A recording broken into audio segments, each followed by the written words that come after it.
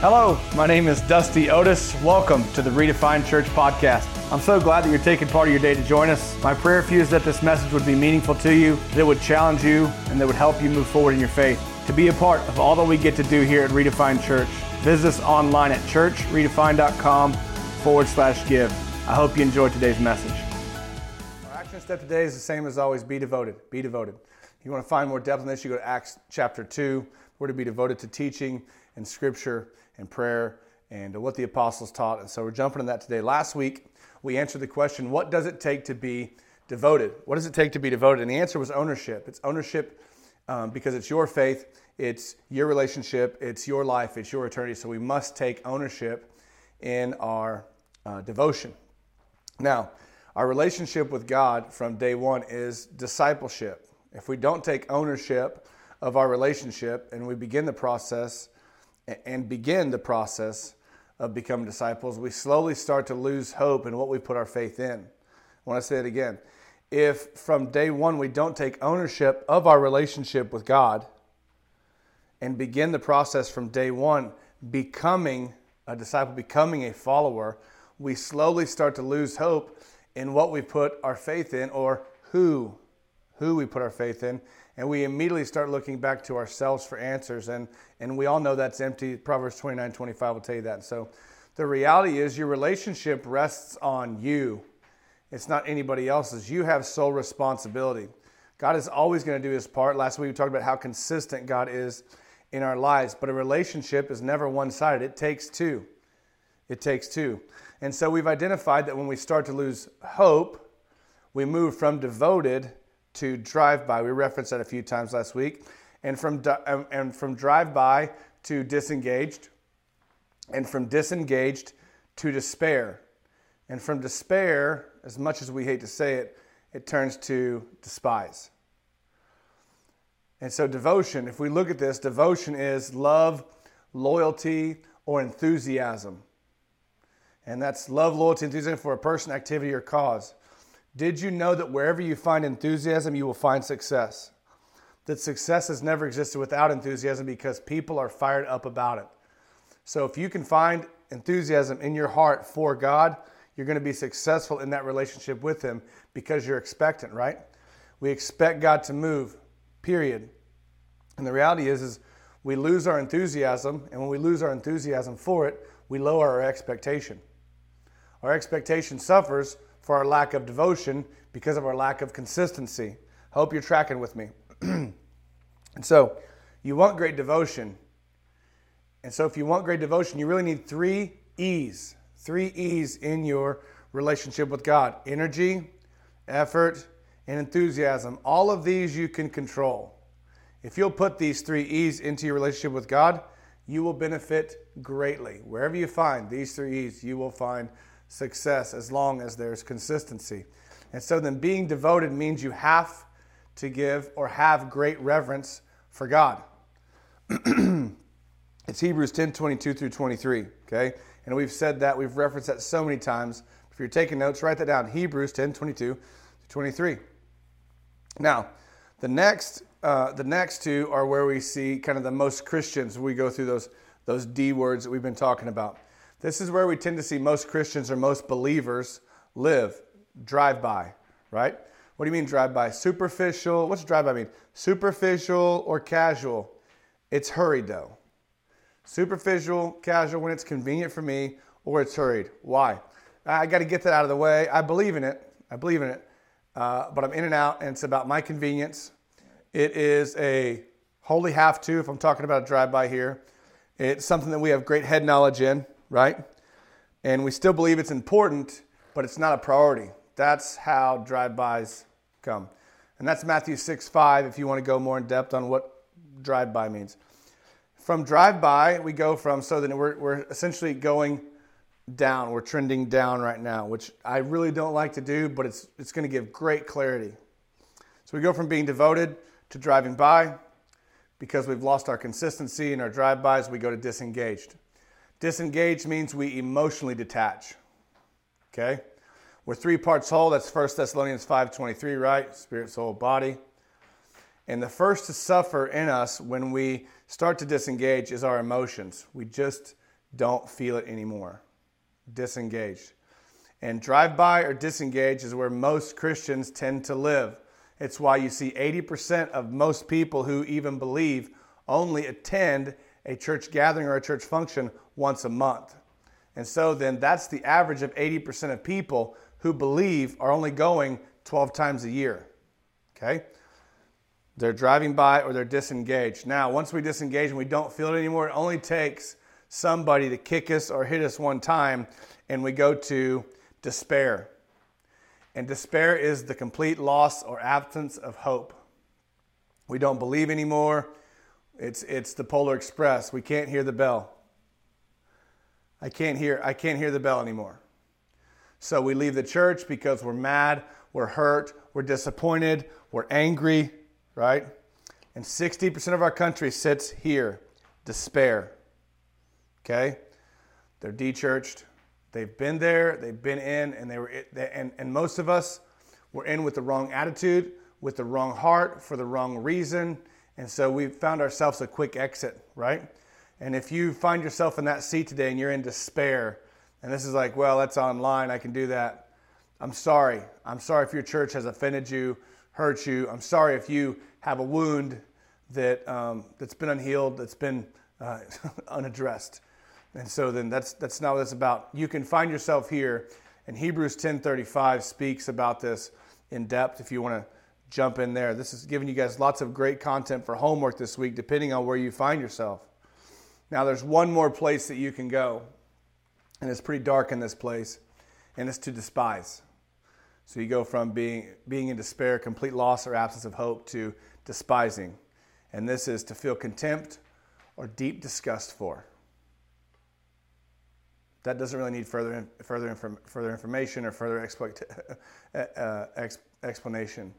And so you see how we can go from one extreme to the other when we talk about being devoted, going from devoted to drive-by to disengaged to despair, from despair to despise. And we're devoted, when we're devoted, we reverence God. We reverence God. We aren't perfect, but we're energized. We're putting in our effort, and we have an expectation. And it's not because we have to. It's because we want to. It's a deep devotion. When we despise is the opposite of reverence. We're going to go to the exact opposite now, all the way down to despise. Despise is the exact opposite of reverence. There's anything but love for God when I'm in that position, when I'm in that seat. And people who despise God have turned their back on Him. They've quit, and they're going the exact opposite way of faith. If believers, churches, Christians, holy people are going this way, we're going the opposite because that's just it. We've had enough, right? And so I've created some bar graphs to kind of explain how we view things of the world, how we view our Christianity, and how God views our Christianity. And so I hope you'll hop in with me, take some screenshots of these if you want, whatever you want to do. It's totally up to you. So in the beginning, let's talk about just things outside, and we're going to get into some really good context and content about what God says about this. And so let's talk about our appreciation of what's around us. And so in the world, in the things that we want, the things that we desire that are outside of our spiritual needs or spiritual wants, when you talk about the physical, the materialistic things, you have an appreciation for something, and your appreciation looks something like this. You have this graphic, and what you see here is before you have what you so desire, your anticipation for it, your appreciation for it is really high. Man, I've got to get that new car, new shirt, new shoes, that boat, And again, I'm doing a terrible job of saying this, but there are little bitty things that we want so bad. I got to get a new phone, right? There's this thing coming out, man, I can't wait to get that. And we appreciate it a lot. And then we get it. And we get it in the first week is amazing, right? And then we go from having it and it's real to like a couple weeks in, it's not as high. We're glad we have it, but it's not consuming us anymore. The honeymoon phase is over with this new whatever it is, right? And we get to the place where we're like, man, that's really not what I thought it was going to be. I really don't need that, and so we sell it, or we give it away, or we donate it, or we do whatever. And when we do that, our appreciation goes back up for it. Man, I can't believe, really wish I should have, right? And so let's transition that view to our faith. And here's how our faith looks. If you look at it like this, before we walk into a relationship with God, become churchgoers, start our discipleship, plan, it's high. We have a high expectation, right? We're going in and things are good. We're expectant. And then we've been there for a few weeks and it's dropped. Few weeks, few months, few years. Everybody kind of goes through differently, right? And it drops. And it drops because we've been attacked. Somebody said something. It's not what I thought. It's all the things. Our appreciation is not what it was. Our expectation is not what it was. And then after we've been there for a while, what happens? Boom. We're running on empty. It's low. It's low because we're exhausted. It's not what we thought. It's not what we thought. And so we've had enough, and I just can't do this anymore. And so we walk away, and this is the decline of devotion, right? And for some of us, we were more devoted when we first became followers of Jesus. That's why baby Christians, people who are young in their faith, tend to be the most faithful and faith-filled, is because they have an expectation. And they see that people are doing it, and it drops a little bit. And then people hurt them. Something is said. They don't get to be in part of this group or that team or this circle. And so then they find themselves here and they wonder, well, I thought God was in this. But if we never really look to God and never connect to God in the beginning of this, then all of this is for naught. And God was up here at the top. He was there the whole time. And I'm not saying that he wasn't with you along the way, but he was trying to show himself to you. He's trying to show himself to us through the process, and we're missing it. And so then how this happens in the church, there's two kind of ways to look at this. As a church leader, you go from leading, being all in, to transition to like once a month, I'll be here once a month, to I'm not going to be on this team anymore, to I'm leaving the church. And as an attender, here's how it goes. You're in the auditorium and you're sitting on the front row, and you go from the front row all the way to the back, and you go from the back to watching from the lobby, and you go from watching in the lobby to watching online to not watching anymore. That's the decline of devotion. Now let's look at how God intended this to be for us, okay? It's my last graphic. Before, you have the same great expectation. This is the same expectation you had when I'm looking at the decline, right? This is that bar, right? Same great expectation. God's going to move. This is going to be great, right? And then your next step during is a step up. Because why? Because God has come so that you may have life and have it to the fullest. God wants more for you than you want for yourself. You're diving in, you're digging, you are deeply devoted, which is what we're talking about next week, deep devotion, okay? And after, what's after? After is heaven. It's the inheritance that you have. You find at the end of Colossians chapter 3, there's an inheritance waiting for you that you cannot comprehend. And so this is God's intentions for us in our faith walk, in our discipleship, in our devotion to Him as we go. It stair steps up. It gets better every day. It's not that there won't be trials, there won't be struggles, that you won't be hit from the side, that you won't be pushed in the back, that people aren't going to say stuff because people are ignorant, and that's what we do, right? It's not that any of that stuff's going to happen, but you see that God is greater than all of it. That God is greater than all of it.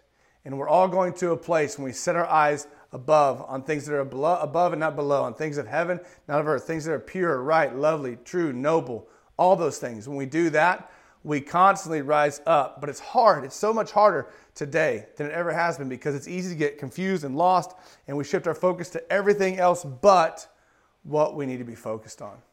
It's Jesus. It's just Jesus. And so then, when our devotion drifts, many times it's due to the fact that we can't feel God.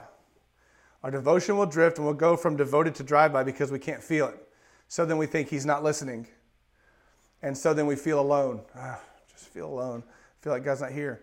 And in Isaiah 45:15, God admits that sometimes He hides His face from us. Okay, stay with me because this was tough for me. This is a normal part. This is a normal part of being a believer. This is a normal part of your maturing in your relationship with God. Sometimes it stinks. Matter of fact, I don't know if there's a time that it doesn't stink, because depending on the depth of your relationship and how consistent you are, how much you remain connected to the source, depends on how much it stinks for you. How much are you leaning on God? How much are you trusting God? How much are you trusting yourself? You don't build character. You don't build character in a crowd. You build character when you're alone. That's when you become the most like God. And God's goal for you is to develop Christ-like character. That's God's number one hope for you. And so you build the most character when you're alone. How often are you alone? How often do you sit still? Be still and know that I'm God, right? Psalms 46:10. How often do you do that? The times you feel alone are absolutely vital. They're absolutely vital to the development of your faith. And I think a lot of us learn this the hard way, right? Too many times we don't like it. And so because we don't like being alone, we're not willing to sit alone with God and have a conversation, to read, to pray, to worship. I find in my life, man, when I feel the lowest and I'm beat and I'm discouraged, the number one thing I can do is worship. Man, get the focus off of me and my situation and turn it back to God. Let's work our way up, right? And so then, instead of engaging when things get tough and we feel alone, instead of engaging and going one step further and leaning in, we drop one step back, and that creates distance. And that's the start of where we go from our devotion, being fully devoted all into drive-by. And we make our first drive-by there. And our first drive-by doesn't make a difference, right? Because it's not devotion. And so then we see this like, well, I did this today, and I still hit 72 red lights on the way to work, so God's just not with me. And we're taking all these external things and saying that this is God, and it's not. And it's not. And a lot of people think that when God seems distant, they think when He's distant, they think that He's angry with them, right? That He's just disciplining me because I ate 47 brownies last night, and that's gluttony, and that's a sin, so I shouldn't do that anymore. And I'm joking, but I'm being serious. We create all these deals. Well, He's just getting even with me. I can't hear, I don't feel, I can't sense, so He's just getting even with me. And it's really none of these. It's none of these. All He wants to know in those times is, will you continue to love Him? All He wants to know in that time is, will you continue to trust Him? All He wants to know in a time when you feel alone is, will you obey? Will you still be willing? Will you still be willing? Will you still worship? When you're alone is when you develop the most character.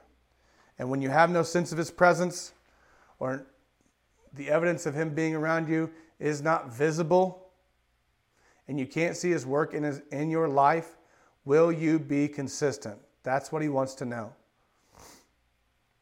Hebrews 6 warns us against turning away from our faith. You need to read this week. This is Hebrews chapter 6, verse 1 through 9. Talk about the disconnection we've already covered. That decline from being devoted to despise. It talks about it in depth, including getting lost in the externals of life that we've talked about. So go there. I'm going to pick up in verse 10, and this is where it starts to kind of uptick. Okay?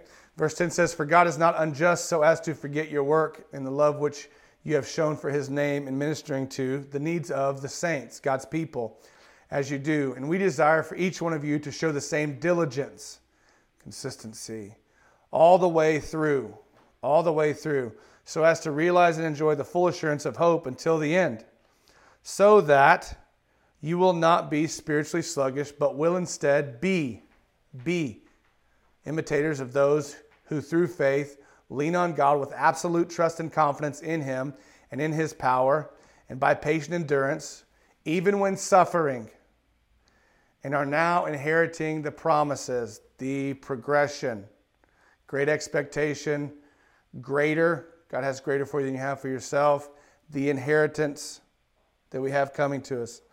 This is with full assurance with patience, not looking for another way, but trusting God is the way. Well, I can't see it. I haven't figured it out. I don't feel it, don't know it. Doesn't matter. Trusting God is the way.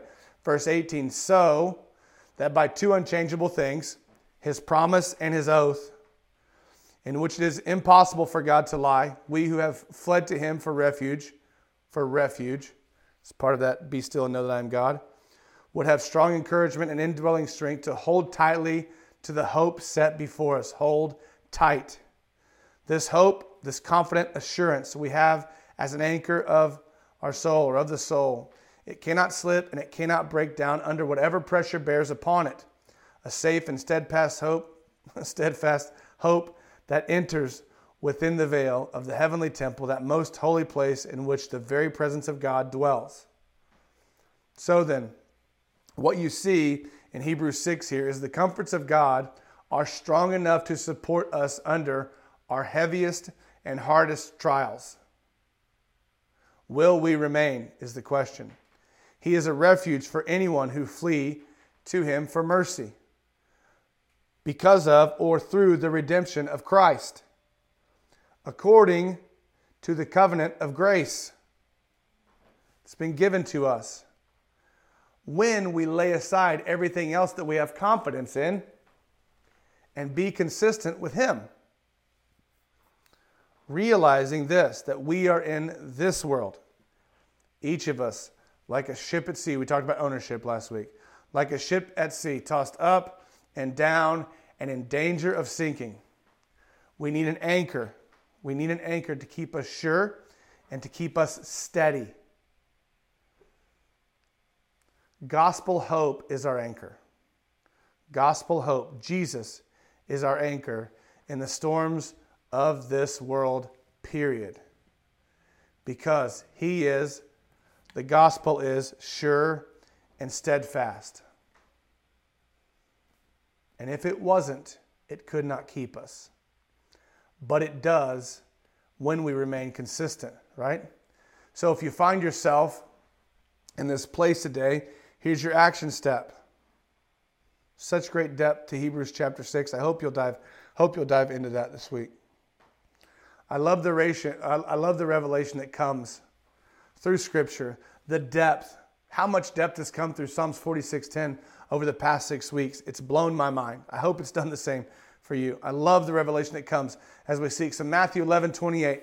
Here we go. This is the big, if we're going to park on one thing, this is it. Matthew 11:28. Come to me, all of you who are weary and heavily burdened by religious rituals that provide no peace. This is the Amplified Version. And I will give you rest, refreshing your souls with salvation. What Jesus is giving us rest from is what you'll read about in Hebrews 6, 1 through 10. You're going to find it there. That's what he's saying. Okay? He then says in verse 29, Matthew 11:29, take my yoke upon you and learn from me, following me as my disciple. For I am gentle and humble in heart, and you will find rest. What do you mean rest? Renewal. Blessed quiet. Oh my gosh, come on. Who could do some blessed quiet right now? For your souls. Blessed quiet for your souls. For my yoke is easy to bear and my burden is light. Now, that's automatically we hear that and we think that's heavy. I don't want a yoke, right? Generally speaking, we don't associate easy or light or rest with yoke. We think about lockdown, confined, heavy, trudging, right? And the two concepts, both peace and yoke, strike us as opposites. Those don't work together. Those don't come together, right? How can anyone find rest by putting on a yoke? It's a big question. And when Jesus spoke of a yoke, he was referring to your relationship. Please dig in right here. A relationship in which a yoke, would walk side by side in the same direction, covering the same ground, encountering the same obstacles, and traveling at the same speed together. This is the yoke that Jesus is asking you to put on. A relationship in which two walk side by side in the same direction, covering the same ground, encountering the same obstacles, and traveling at the same speed. This is how he can lighten your load. This is how he makes it easier. This is how he gives you rest. But unless two be agreed, how can they walk together? Is what Amos 3:3 says. So then if I'm not in agreement, if I'm not devoted, if I'm driving by, right? If I'm in despair, if I'm unsure, and if you're at a place of despise right now, you're not yoking up with anybody, right? Anybody who says I'm a out, right? Let alone Christian. So then to disagree with God is to be disobedient. And when you don't agree, what you have is a fight or a battle of two wills. God's will and your will. Your husband's will and your will. Your wife's will and your will. Your coworker, your whoever. This is a battle of wills because we're not in agreement. So you cannot put on a yoke and walk with anybody side by side, same direction, covering the same ground, encountering the same obstacles and traveling at the same speed. You can't do that in disagreement. And what you do is so then you're disagreed, but you yoke up anyways, okay, with a church, with a pastor, with a husband, with a wife, with who knows who, right? And the first thing you say is, this wasn't what I thought. Wasn't what I thought. Of course not. You're not agreed. And it's never going to be what you thought because you started wrong. You started wrong. And it goes exactly how you plan. And when you do this without God, the first question you ask is, what do I need God for? I got this. I'm yoked up when I go to work. I never take my yoke off. I'm on call 24/7. You see this trudging, heavy, religious, ritualistic. It's hard. It's hard. But God, by inviting you or us to submit to his yoke, he's asking us to come alongside him. Hey, why don't you come alongside me for a while? I can see that you're tired. I can see that you're weary. Hey, would you come alongside me? And what I want you to see is he's offering three things when he says, take my yoke. He's offering three things. First, he's offering to help shoulder your burdens. And it takes a while for us to give all of them to him, right? But he's offering to shoulder your burdens. He's offering to guide us. Because whenever two are yoked together, one of them is leading. One of them is leading. And so he's offering to guide you.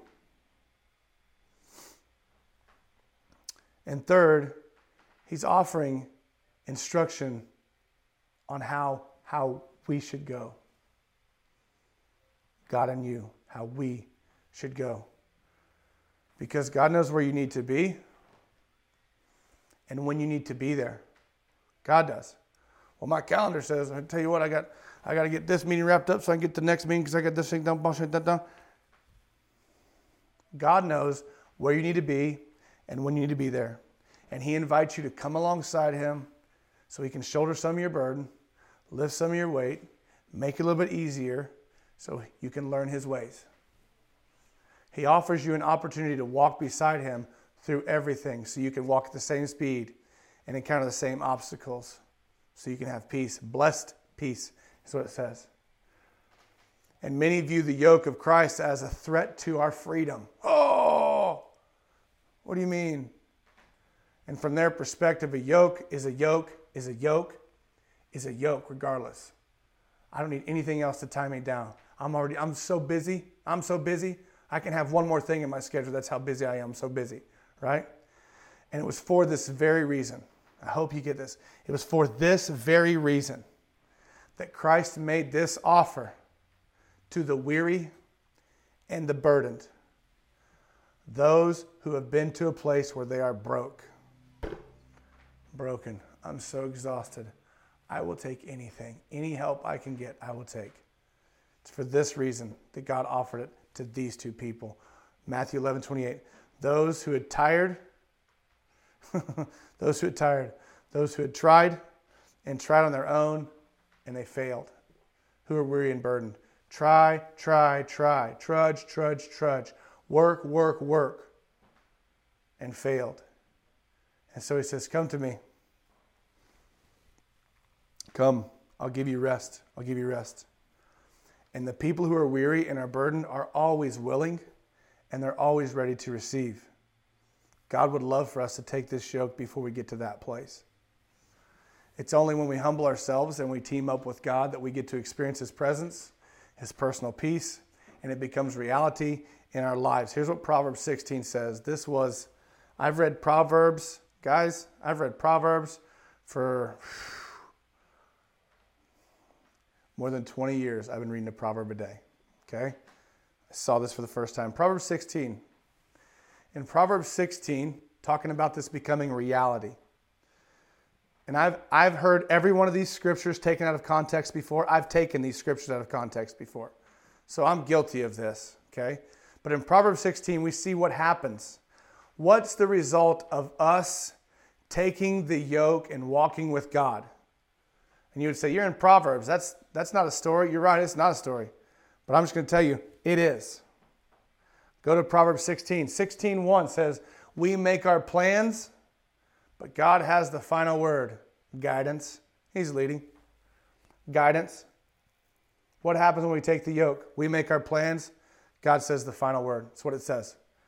You go to verse 2. All the ways of a man are clean and innocent in his own eyes, and he may see nothing wrong with his actions. But the Lord weighs and examines the motives and intents of the heart and knows the truth. He's going to share. He's going to guide. He's going to guide. He's going to lead. You're going to come to things at the same time. He's going to walk with you. He's going to offer counsel and advice. That's where we're going to say, well, we've had the gift of discernment here. Yeah, we have discerning of spirits. I can discern this really well. I have wisdom in this, and I know. Why? Because I'm walking with God. Verse 3 says, commit your works to the Lord. Submit and trust them to Him. This is amplified. And your plans will succeed if you respond to His will and guidance. Commit. What's it mean to take my yoke? Proverbs 16:1-3. Let's look at verse 9. In a man's mind plans his ways as he journeys through life, but the Lord directs his steps and establishes them. Take my yoke. And Proverbs 16 ends the same way that it begins. Verse 33. We make our own decisions. This is Solomon drills it home here. 1, 2, 3, 4. There's 5 scriptures here. We make our own decisions, but the Lord alone determines what happens. What happens? Man can plan, but God has the final say. And when we walk with Him, it's a lot easier than walking alone. When we remain, when we're consistent, when we're devoted. And what happens when we take up that yoke? Take my yoke. Easy, light. Together. Let's walk together. I'm going to help you with that. I'm going to shoulder some of that. I'm going to carry some of that. I'm going to care for that. I'm going to handle that. I got that, is what God is saying. And when we do that, we see that the way that God intended our faith to work, if you remember that bar graph, is we come with an expectation. He exceeds that expectation, and we inherit something we can't comprehend. That's faith. That's your walk. That's your walk. Life happens. We talked about that. But that's what God intends for you to have. Our devotion can only be called devotion when it is with Him. Because if you are alone, you're not in devotion. It's you. John 15 says, apart from me, you can do nothing. Take my yoke. Let me walk with you is what God says. The action step is right there in Proverbs 16, and it goes back to, it ties so beautifully to John 15. Apart from me, you can do nothing. I don't know about you, if you got a yoke around your neck and there's nothing next to it, if the next slot's empty, that's brutal, and you don't have the key. God says, hey, I have the key. Not only have the key, I'm going to make it light. I'm going to make it easy. I'm going to make it right. We're going to do this together. I hope you see that today. Hey, thanks so much for listening to today's message. I hope that God gave you revelation, that you were enlightened, and that you can see more of what God has for you. Make sure you take this message one step further by following through with our action steps so you can grow deeper in your relationship with God. If you want to know more about who we are or what's happening here at Redefined Church, you can visit us online at churchredefined.com. You can follow us on social media at Redefined Church, or you can subscribe to us on YouTube, Spotify, Vimeo, or Apple. Thanks for allowing me to be part of your life. I'll talk to you soon.